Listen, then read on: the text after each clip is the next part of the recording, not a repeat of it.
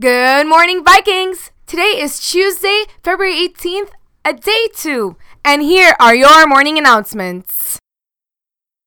If you like food and would like to help with Arts and Culture Festival this year, volunteering for the Food Festival is for you.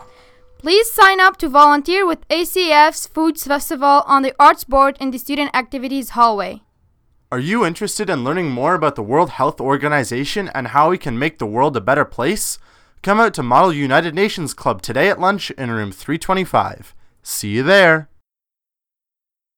Black History Facts. Today we'll be talking about Percy Julian. Percy earned his PhD despite being rejected from Harvard due to his race. His research led to treat glaucoma and arthritis.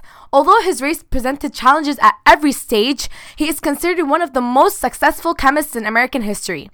The quote of today is, "Never be limited by other people's limited imaginations." This was said by Dr. Mae Jemison, the first African American female astronaut. And remember, Black history is your history. And that's all for your morning announcements, Vikes. Have a great day, too.